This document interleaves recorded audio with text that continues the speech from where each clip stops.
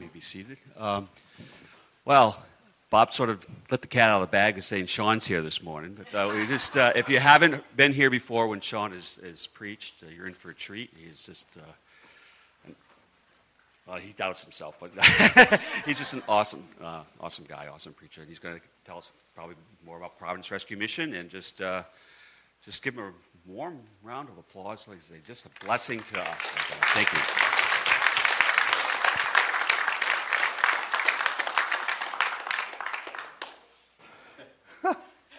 It's good to be here. You know, it's a funny thing. I have the privilege of preaching in a lot of different churches, which I find funny, just because I knew me before Jesus. But there's some churches I walk into, and it's like coming home, coming to family. You guys are that church. You're one of those churches, you know. No, sincerely. There's just some, I love going to every church. I mean, it's not like, well, this church is bad and this church is good. I don't like them that much. But there's some churches I just walk into, and there's been a connection since the beginning of the mission's inception, hard to believe 24 years ago. And it's that partnership, that friendship, that brotherhood. Bob and I were just talking. Bob and I bust on each other. Like it's right, but it's like brothers. You know, and to me, that's cool. You know, I mean, as long as both parties consent, you know. If not, then it becomes a Jesus thing and ought and going to the altar and all that stuff, and it gets complicated. But I have that such a joy when I come here. So to start off, thank you for having me. As far as me speaking and how much you're going to love it, but so it's good to be here, you know. Just real quick, I mean, the really great thing is the connection with your youth pastor, and the church has come down to the mission for years, but now the youth are getting involved, and that's very exciting to us. The coat drive is great. I mean, the hats and gloves, the mittens and stuff, as weird as this sounds, a really great place we use those for is our Christmas store. Because poor families, you know, we make the assumption, oh, I need a pair of mittens, or my kids need mittens, or they need a hat, or they need a glove. Well, that's not real in the world we live in right now, because before it was COVID, now it's the cost of living. You know, average about 28 to 32% increase in the cost of living. And, you know, you hear those things on the news, you hear the price of gas and all that stuff, yada, yada, yada, but it equates to us. People now are deciding, can I pay my rent, can I pay my utilities, or can I buy food? So hats, gloves, mittens, and stuff like that, or that's kind of like a luxury item. So bringing those down, when we open up our Christmas store and do our Christmas store, the first thing that goes are the clothing. Like, because moms, you know, moms are moms, right? You know, dads might think of, oh, he'll like the fire truck. Moms are like, he needs the gloves, right? You know, that's why women are smarter than men. I've said it for years. I'll say it again. So those hats, gloves, and mittens, not only will they be used for the homeless, but they'll be used for our Christmas store, which will be really cool too. Been busy. I'm just going to give just a little synopsis. There's a new video. You know, Jennifer, what we didn't play the video. I don't know what to say. I think I have to leave. We didn't play the video. Go online. Go online. New video up on a testimony of a young man. I can say young now. Everybody pretty much is younger than me. Who came to the mission years ago. He was one of our early disciples. And now today, he just shares his story. Cool story. Mark. So when you go up, just go up, check it out. It's on the webpage, right, Jen? Yes. Yeah, it's on the webpage. Normally we bring it. I just got back from sabbatical, so I'm kind of confused. Last week at this time, I was visiting my daughter in Missouri, so I'm not on the right time frame yet. But go listen to that. It's really cool. Busy, 5,000 plus families a week for food through the mission. We're still the only emergency walk-in shelter in the state. The discipleship program is going well. It's interesting. We don't give up on people. Jesus never did that, right? I never read in the Bible where Jesus goes, that's it, I've talked to you enough. I'm done. I can't give you any more. And the mission's always been that way. When we When I first started, I read a book, and it was about a fellow that became an early mission guy after the revival started missions in the 1860s with Jerry McCauley. He was one of the people that went through that mission. And what was interesting historically was that God started the mission in New York City during the height of the Industrial Revolution, and all these people from an agrarian background came into New York trying to find jobs. Unfortunately, they didn't have things like Twitter, DMing, email. They didn't have phones. So they didn't really have newspapers per se. And so they didn't realize at the time that there was this huge inswell of European immigrants coming primarily into New York City to do the same thing they were. So they didn't find jobs. They became desperate. They struggled with addiction and things like that. And God started the first rescue mission, first gospel rescue mission. Jerry and Mariah McCauley. Jerry was a Irish immigrant, illiterate, river thief alcoholic who got saved in Sing Sing Penitentiary. Mariah's wife was an alcoholic prostitute that worked in the docks of New York City, some of the worst places you could work. And God took these two people and started the first gospel rescue mission. So these guys would come.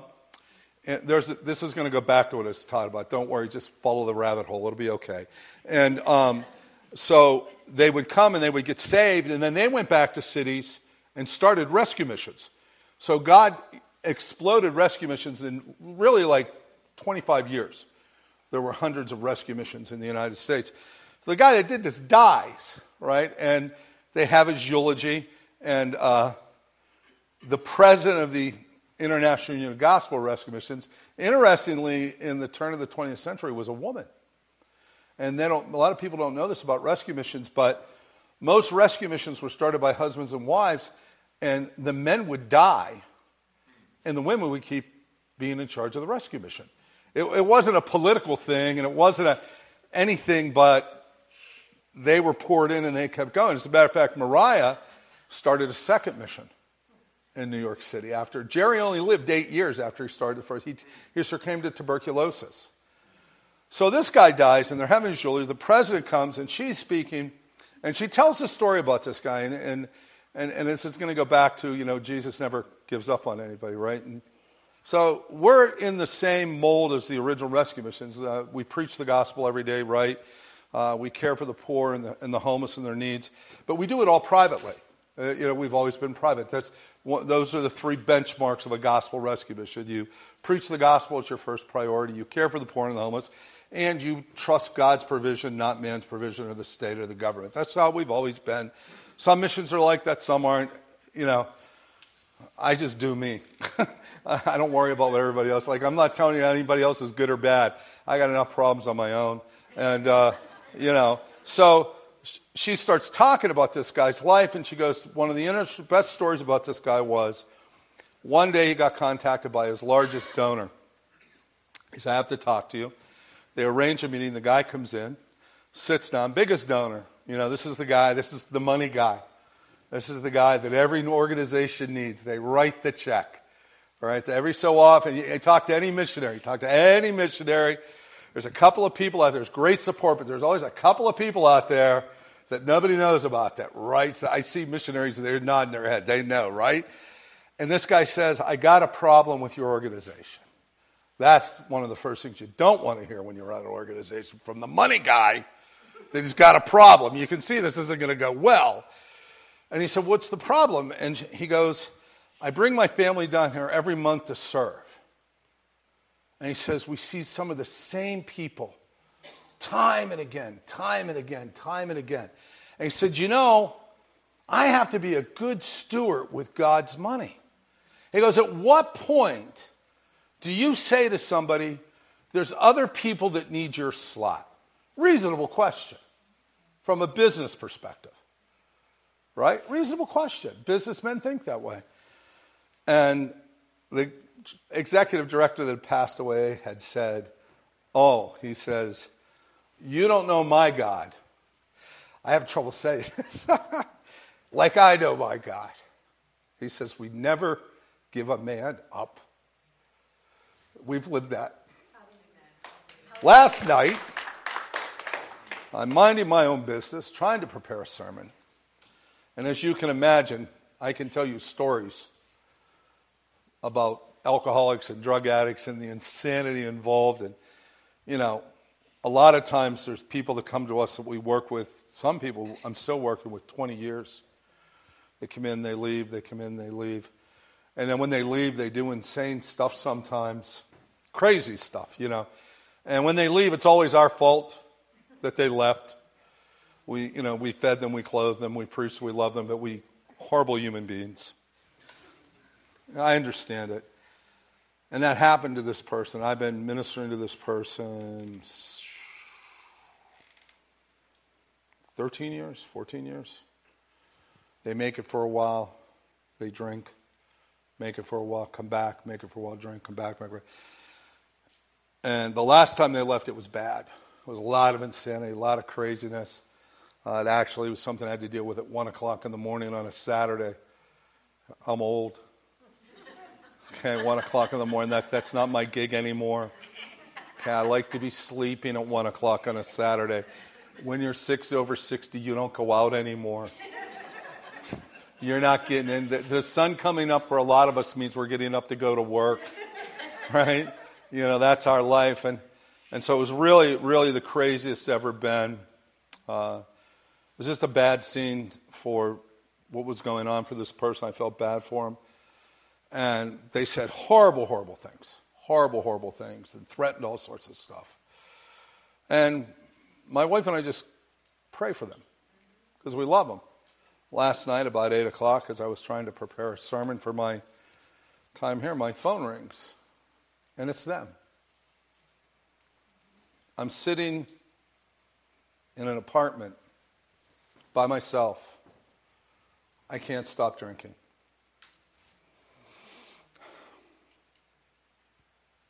Will you help? We did. And that's the mission. It's what makes the mission different from everything else, is we never give up. We never give up. Because it's not us, it's God. It's not God if we said, well, I'm not going to take that call right now. Right? I'm preparing a sermon. I'm busy. No. God's always in the people business. There's nothing more important to God than people. Right? And if you look at it, I think of this is totally off sermon, so I might as well just go put the iPad. It's funny. I said to Bob when I came here, I turned my iPad on, it was blank. Now, and I was like, holy smokes, it's blank. Right? Like, that's not good. And I tell Bob, he goes, well, I guess you'll just have to let the Holy Spirit. Thanks, Bob. Thanks a lot. Like, no, let me take a look at it, see if I can get it working. I got nothing here. It's back. But I don't know if I'm going to use it. It's just the way it goes. Bob was right. I think of the rich ruler, or the Jewish ruler Jairus, right? Now, I'm going off script here, so don't ask when and where. You look it up. You've got Google. I might have a Bible app. You do it. Or the old-fashioned way with concordance. I don't know. And so what? He comes to Jesus. His daughter's dying. Right? She's dying. He's desperate. We don't even know if he has a relationship with Christ at this point because he's a Jewish ruler. So chances are not maybe that great because there was a lot of conflict between Jesus and the Jewish rulers of the towns. But he's desperate. And he comes to Jesus. He says, if you come, she'll live. Now, it's his only daughter. So you can imagine the urgency here. You can imagine the urgency of, he's desperate. He doesn't say, it's serious. Now, if I was a father, which I am, I have 2 daughters and 2 sons. If one of them was really sick to death and there was a solution, my urgency to get that solution from where it was to my house would be off the scale, right? I would do anything to do that, right? And Jesus says, oh, okay, I'll come. So you got to be thinking to yourself, God goes, man, I got a shot. I've heard. If he has a teaser, the word's out, the buzz is out. This guy's raising people from the dead, giving people sight, curled up hands, boom, gone. Whew. Paralyzed people up, jumping around, taking their mats, dancing into the temple. I got a shot. Jesus takes his time. Jesus stops. I'm looking at not from Jesus' perspective. I'm over here with Jairus. All of a sudden, Jesus, and it's interesting because I thought about this.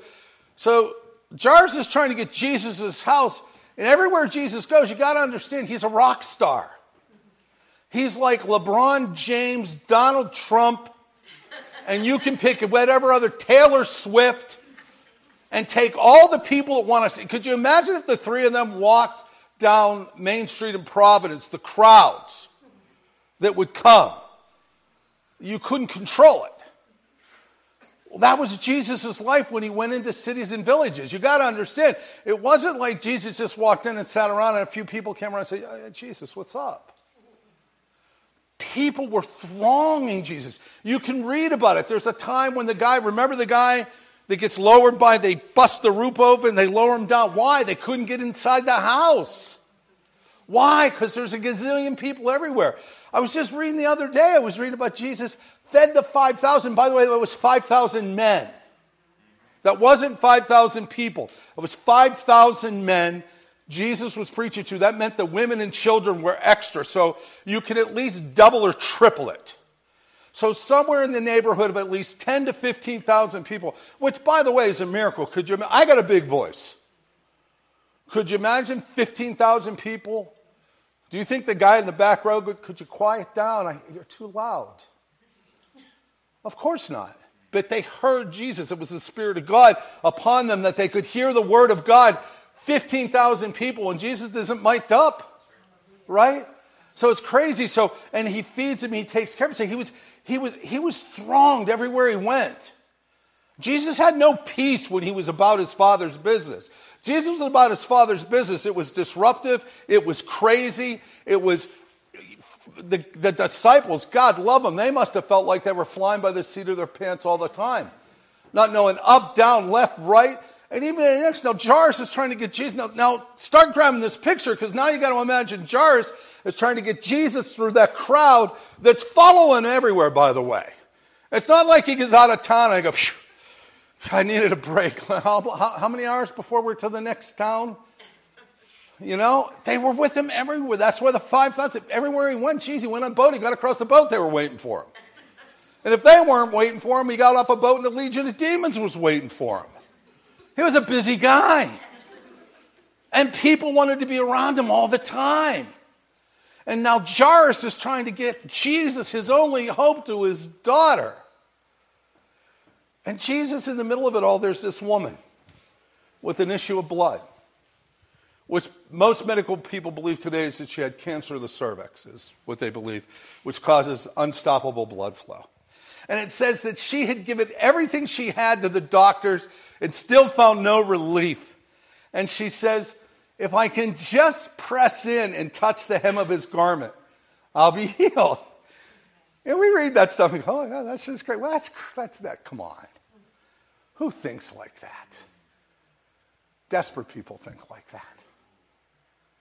And she does it. And what I find crazy about it is Jesus stops. He's not rushing through. Imagine all these people are pressing in. Somebody touches. Jairus is like grabbing. Come on, let's go. Get through the crowd. Let's go. We got to get to my daughter. Jesus stops. He says, I love it, because if you read it, he goes, who touched me? And you see Peter going, wait, what? Or John going, what? Are you okay? You plugged in, Jesus? Because they say it. Basically, they go, what do you mean, who touched you? Are you aware of the size of the crowd? Like the disciples, the apostles are doing crowd control. You can see them, their arms are linked in their garments, and they're just trying to keep like a half a shield around Jesus. You can see, can't you see it? Who touched me? The poor disciples. No wonder they were confused all the time. I'd be confused. And then the woman, the crowd, why didn't she fade away? See, what I'm saying is, again, I'm coming back to Jairus. This wasn't a quick thing. Like, we read a verse or two in the Bible, and in our minds, at least in my mind, my time frame's like, let's get to reading the next chapter. This was like condensed chapters, 4 Gospels, 4 books about the life of Jesus Christ, 3 1/3 years on the planet Earth. This was not a quick event. This took time. Time that Jairus didn't have. But Jesus never gives up on anybody. He wasn't even concerned about Jairus' daughter. Why? Because Jesus preaches, suffice it unto the day the sins of the day, the moment and the time that you're in. Be about your Father's business in the moment. That's totally confusing to me. How good are you at think about this. How good are you at staying in the moment? Really, get honest with yourself. Not good. Not good. I'm not good for me at all. My mind is like scary, but I'm trying to think of, it's probably like God trying to herd kittens. Right? My mind. Because my mind is everywhere. Right? Maybe you guys are all concise and got it all together and I'm up here preaching. Maybe one of y'all should come up here and preach because I'm a mess. I'm just telling you how it is, right? But Jesus stays, this is the crazy thing. And this is heaven, by the way. And I was going to preach on the Our Father, but we're clearly not going there today, which is okay. But the idea of, heaven, this is going to blow our mind, but to my knowledge, there is no time pieces in heaven. And if you think about it, what's the thing that controls us more than anything else?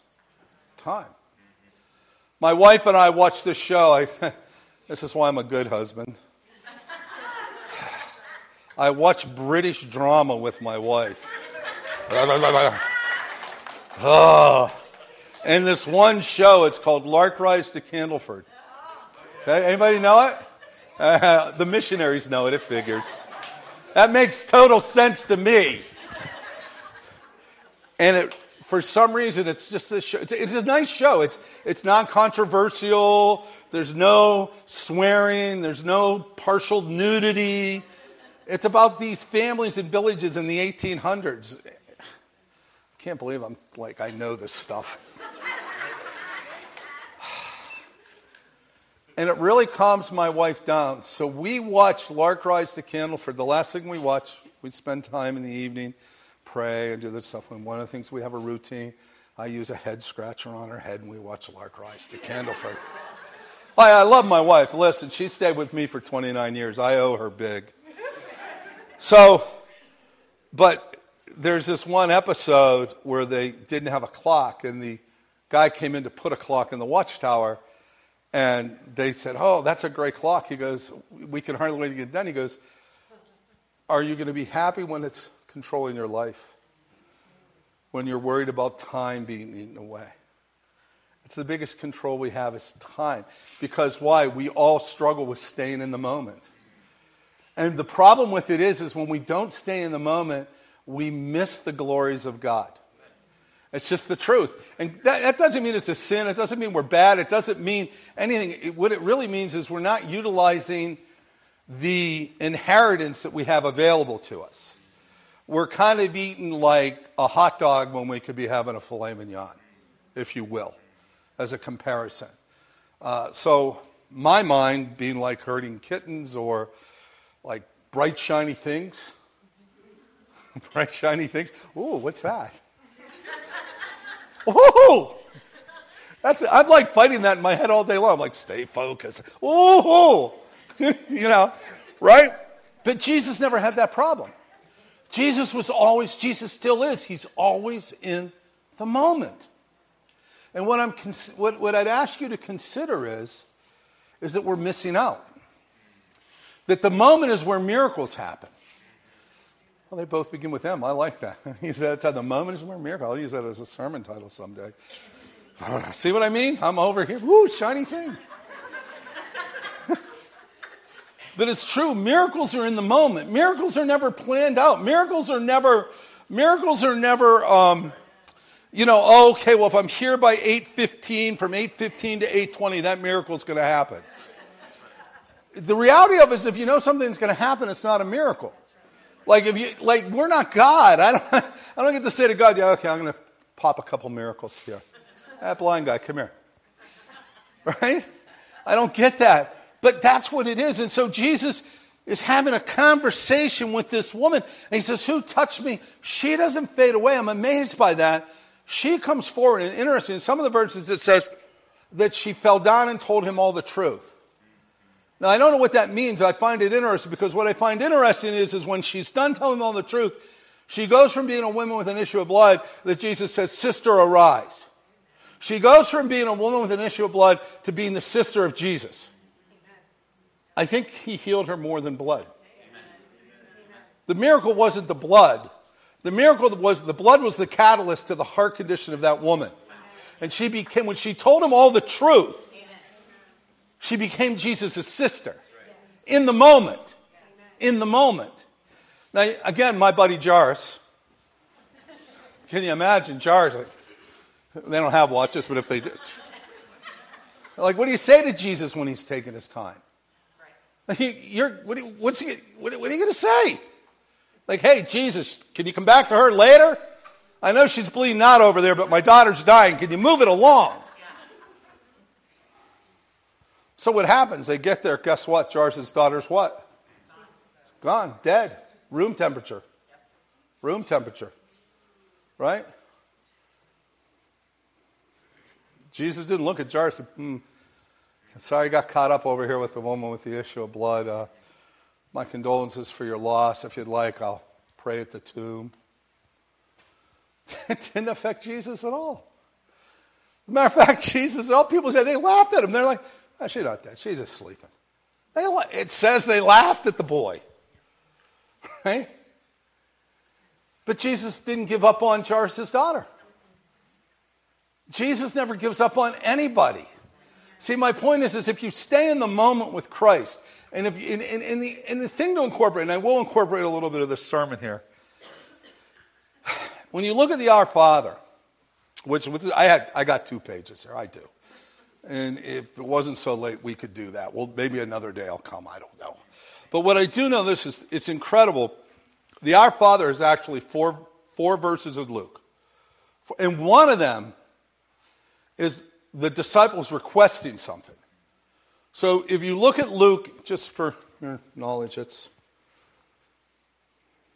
I got it somewhere. What about that one? Yeah, I think it's something like that, where they put it. Yeah, Luke 11, thank you. But Luke 11:1 is, the disciples came to him and said, Jesus, teach us how to pray. So the Our Father isn't even 4 verses, it's 3 verses in the Bible. Our Father who art in heaven, hallowed be thy name, thy kingdom come, thy will be done on earth as it is in heaven. Give us this day our daily bread and forgive us our trespasses, we forgive those that trespass against us. I was brought up a good Roman Catholic. Said that prayer every day and meant nothing to me, I just said it. But it means something to me today. If you're living in the Our Father, now Jesus, they said, teach us how to pray. And there's some other preliminary things in Luke and in Matthew that you can look at about going into your prayer closet, not being repetitive. Your Father already knows what you need, all that stuff. But the bottom line here is if you look at this and you say, okay, all right, they asked Jesus to teach them how to pray. Now, why? Because Jesus was doing some bat crazy stuff. Jesus was doing stuff that they'd never seen before. Jesus was doing things that, can you just imagine for 3 years you woke up every day and you didn't know what miracle was going to take place, but probably one was? Think about that. Because I got news for you. Jesus is still doing miracles. It's not like this was 3 to 30 years and Jesus is like, I'm on vacation. I'm going on a long sabbatical. I'm playing a lot of golf up in heaven. Maybe take a cruise. I'll be back. The problem is Jesus does miracles in the moment. We miss miracles because we get out of the moment, not because Jesus stopped doing them. When you're in the moment and you're doing, but the key here is, and when you look at Jesus, he says, thy will be done. Now listen, if you look in the Gospels, one of the things that Jesus talks about all the time, he'll say, I'm about the will of my Father. I'm about the will of my Father. It's my Father's will. It's my Father's will. You see it repeated repetitively in the four Gospels. When Jesus repeats stuff in the Gospel, it's because he's trying to get our attention. It's just like a father. Like Philippians 4:4 says, rejoice in the Lord always. And again, I say rejoice. It's like your dad saying, I told you, don't get down by the street. Stay out of the street. Same verbiage.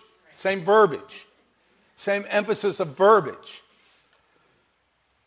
I'm about the will of my Father. I'm about the will of my Father. I'm about the will of my Father. I'm about the will of my Father.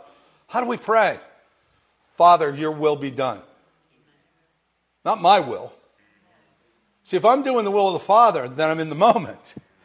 See, so people might say, how do you know you're doing the will of the Father? Well, if you find yourself feeling like you're looking at something shiny, you're out of the moment. But in the moment, miracles happen. In the moment, Jesus can use you more powerfully than any other book, any sermon, anything. That moment when somebody comes to you and Jesus says, yes, right now,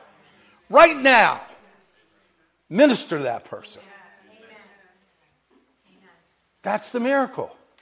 And you never know what's going to happen. Crazy stuff happens. You may minister to them, and they may make fun of you. They may call you a fool. They may degrade you. They may talk bad about you. They may make your life miserable. But someday, and it may not be till you get to glory, you find out they got saved. See, the miracle isn't seeing the end result. The miracle is God would take a person like me or a person like you and put you in the place where Jesus was to minister to people in their lives. That's the miracle.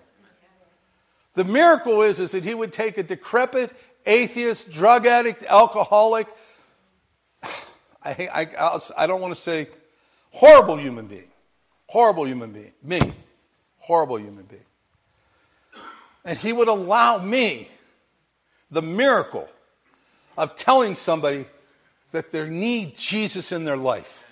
That they're going to die and go to hell unless Christ becomes the Savior.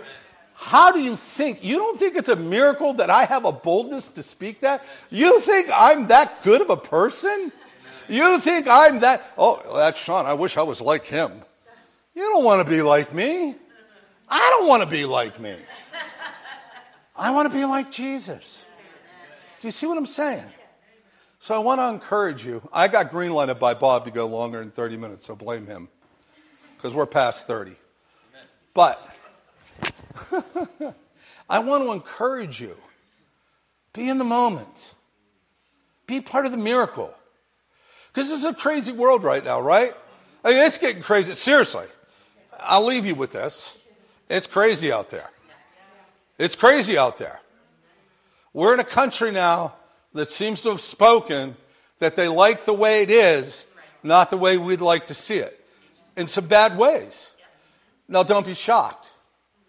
Because in the book of Revelations, you will find a reference to Russia and you will find a reference to China. To my knowledge, you don't find any reference to the United States of America. So it's okay. You can't stop it. If we stopped it, then there wouldn't be a second coming, new heaven, new earth. Who wants to do that? But the point is I think time's shorter. Priorities have to shift in the church. And when I say the church, I mean us as people. We need to be in the moment. We need to realize that people are so lost and they're depressed and they're anxious and they can't figure out their pronouns anymore. And I'm not being judgmental. I'm not saying that in a mean way. I'm not saying that as something's wrong with you, but I mean, we're literally sitting in a world today that leaders can't define what a woman is. And again, no judgment, no like, it's what it is. But all that means is that there's such confusion. And I don't mean that, who's the author of confusion? Right? The devil.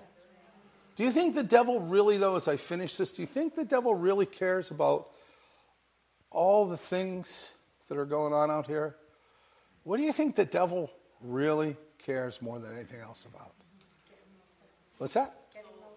Right. And to do that, if he keeps you and me out of the moment with social media,